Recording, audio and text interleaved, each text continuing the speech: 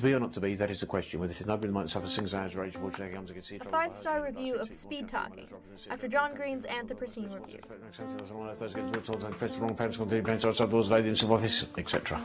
The fastest talker in the world, according to the Guinness World Records, is a Canadian man named Sean Shannon, who broke the record in 1995 by reciting Hamlet's to be or not to be soliloquy in 23.8 seconds flat. This puts Shannon at nearly 11 words a second, which is approximately 4 times faster than the average person. For context, the fastest comprehensible voice you'll hear on the radio is about 5 to 6 words a second. The only way to understand someone speaking 11 words a second, which is Shannon's winning time, is to record them speed talking and then electronically slow the audio until you can make out each individual word. Which is exactly what the Guinness World Records does when confirming someone's record-breaking speed talking attempt. Or rather, that is exactly what Guinness World Records did until the fastest human voices surpassed the technology used to monitor them. Soon after Sean Shannon broke the world record, Guinness stopped taking applications for potential speed-talking champions because it was too difficult to verify the accuracy of competing attempts. This is one of the reasons why Sean Shannon's title as the world's fastest talker is a bit arbitrary. It's probably not a coincidence that every speed talker on Guinness record is a native English speaker, or that female speed talkers are kept to their own category. But the most devastating blow to the prestige of Guinness speed talking comes from Steve Woodmore, the man who held the speed talking record before Sean Shannon broke it. When asked how he discovered his gift for speed talking, Steve Woodmore responded, "I first discovered this talent when I was a little child, and it's been of absolutely no use to me since." Granted, the Guinness records are not really concerned with useful skills. Guinness is concerned with superlative skills, like the longest motorcycle ride through a tunnel of fire, 200 feet, or the most rotations while hanging from a power drill stuck in the ceiling, 141. But what sets speed talking apart from, say, the greatest weight lifted by a beard, 139 pounds, is that there are genuine speed-talking celebrities. Talk.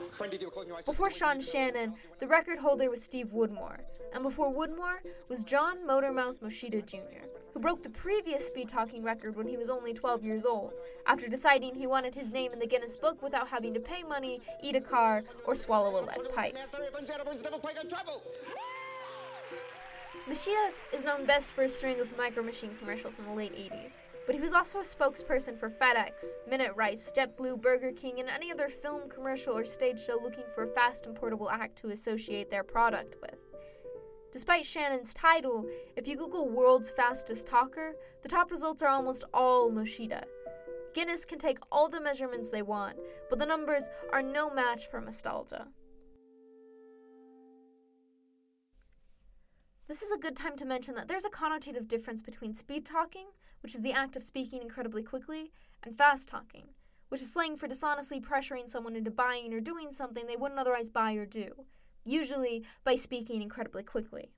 And I want to clarify right off the bat that what I'm interested in is not fast talking, except that it's sometimes difficult to distinguish the two.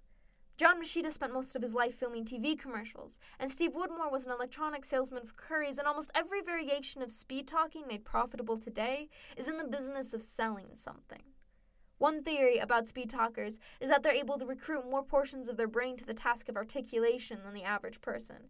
And while this isn't necessarily true, even podcasts like this one depend on the perceived intelligence of quick speakers to gain the confidence of their listeners. Aside from the Guinness Book of World Records, there's no official competition for speed talkers in the US, likely for the same reason Guinness stopped recording speed talkers. But there is the World Livestock Auctioneer Championship, or WLAC, which began in 1963 and which celebrates the great American pastime of calling ourselves world champions of things only Americans do. And the WLAC is all about turning bidders into buyers. Blaine Lotz, one of the fastest drawls of the West, learned the auctioneer's chant from his mother, who learned it from her father, who learned it from an auctioneering school in Davenport, Iowa. When asked in an interview to describe the work of an auctioneer, Blaine responded, "We are the music of the sale." And they are. Give me 75, 975. What about you? 975, half, 6 here, and half, 76 and half, and 76 here. A good auctioneer starts with a framework of calling out bids. 5, now 6, $6 bids, now 8, $7 bids, now 8, 8, now 10, now 12, and so on and so forth. Then you add filler phrases. Drop a few letters, and the phrase "who will bid" on repeat becomes the characteristic speeding up, nodding to the crowd, stoking the competitive spirit of the bidders. The auctioneer's chant is mesmerizing. It's a rhythmic call waiting for response, built to build tension. Usually, when we use the word chant, we're referring to a chorus of voices, fused together at a football game or a political rally or a religious ceremony, but the auctioneer chants alone. And maybe this is what makes him so effective. Instinctively, you want to join, to contribute to the rush and rhythm, so you bid, and you bid, and you bid again. In his documentary, How Much Wood Would a Woodchuck Chuck?, Werner Herzog calls auctioneering the last poetry possible, the poetry of capitalism.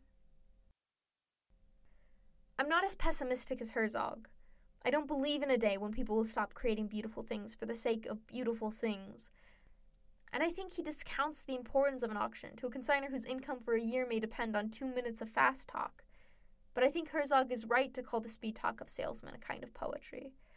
The kind that is preoccupied with rhythm and repetition, the kind that cares less about the literal meaning of words, that finds a gleeful satisfaction in morphing clarity into an incomprehensible jumble of sound and syllable.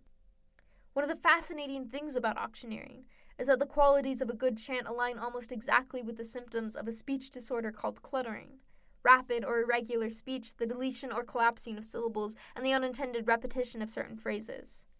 In a short film by Nick Clevertov, we're told a man named Todd struggles with cluttering before joining an auctioneering school, his mentor played by none other than John Moschitta Jr. himself, and eventually becoming a successful rapper.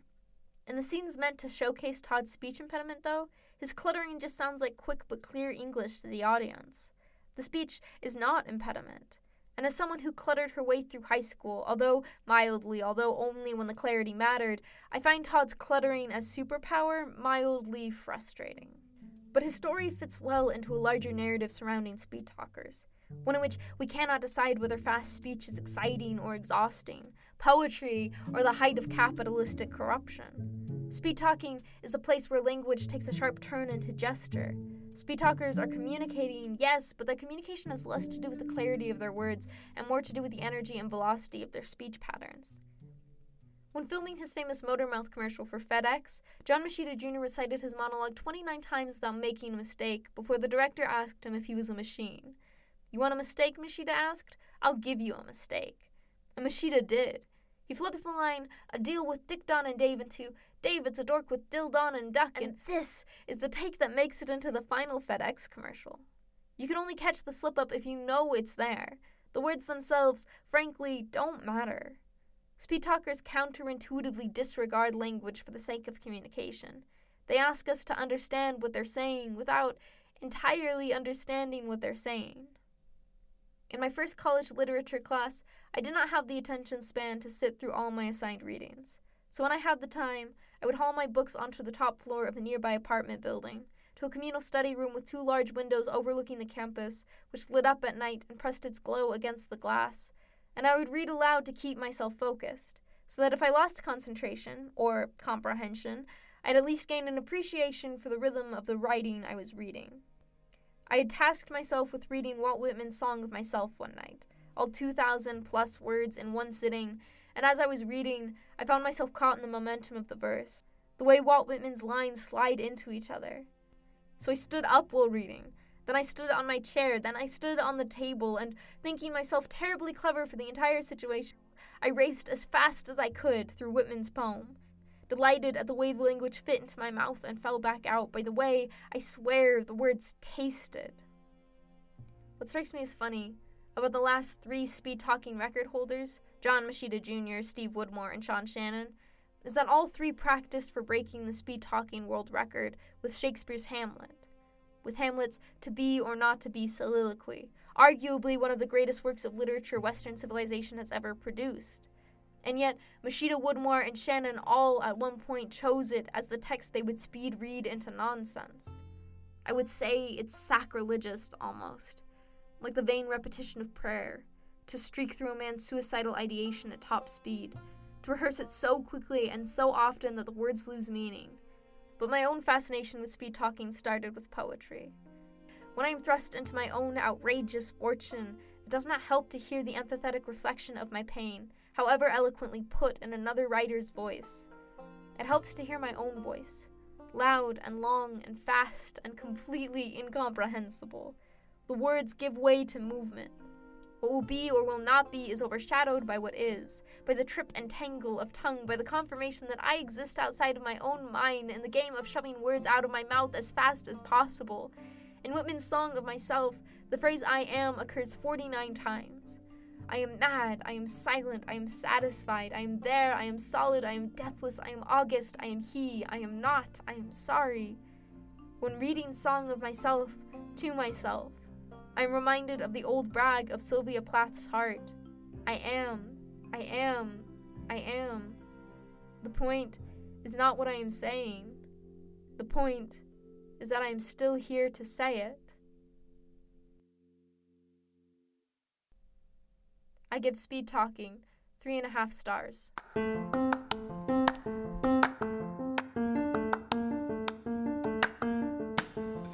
Down to deal with Dick. Dick, what's the deal with the deal? Are we dealing? We're dealing. David's a deal with Don, Dork, and Dick. Dork, it's a deal with Dave, Dick, and Dave. Don, it's a Dork with Dick, David, Dick. Gotta go, Dave. Disconnecting. Gotta go, Dick. Disconnecting. Gotta go, Dan. Disconnecting. Federal Express. But it absolutely positively has to be there overnight.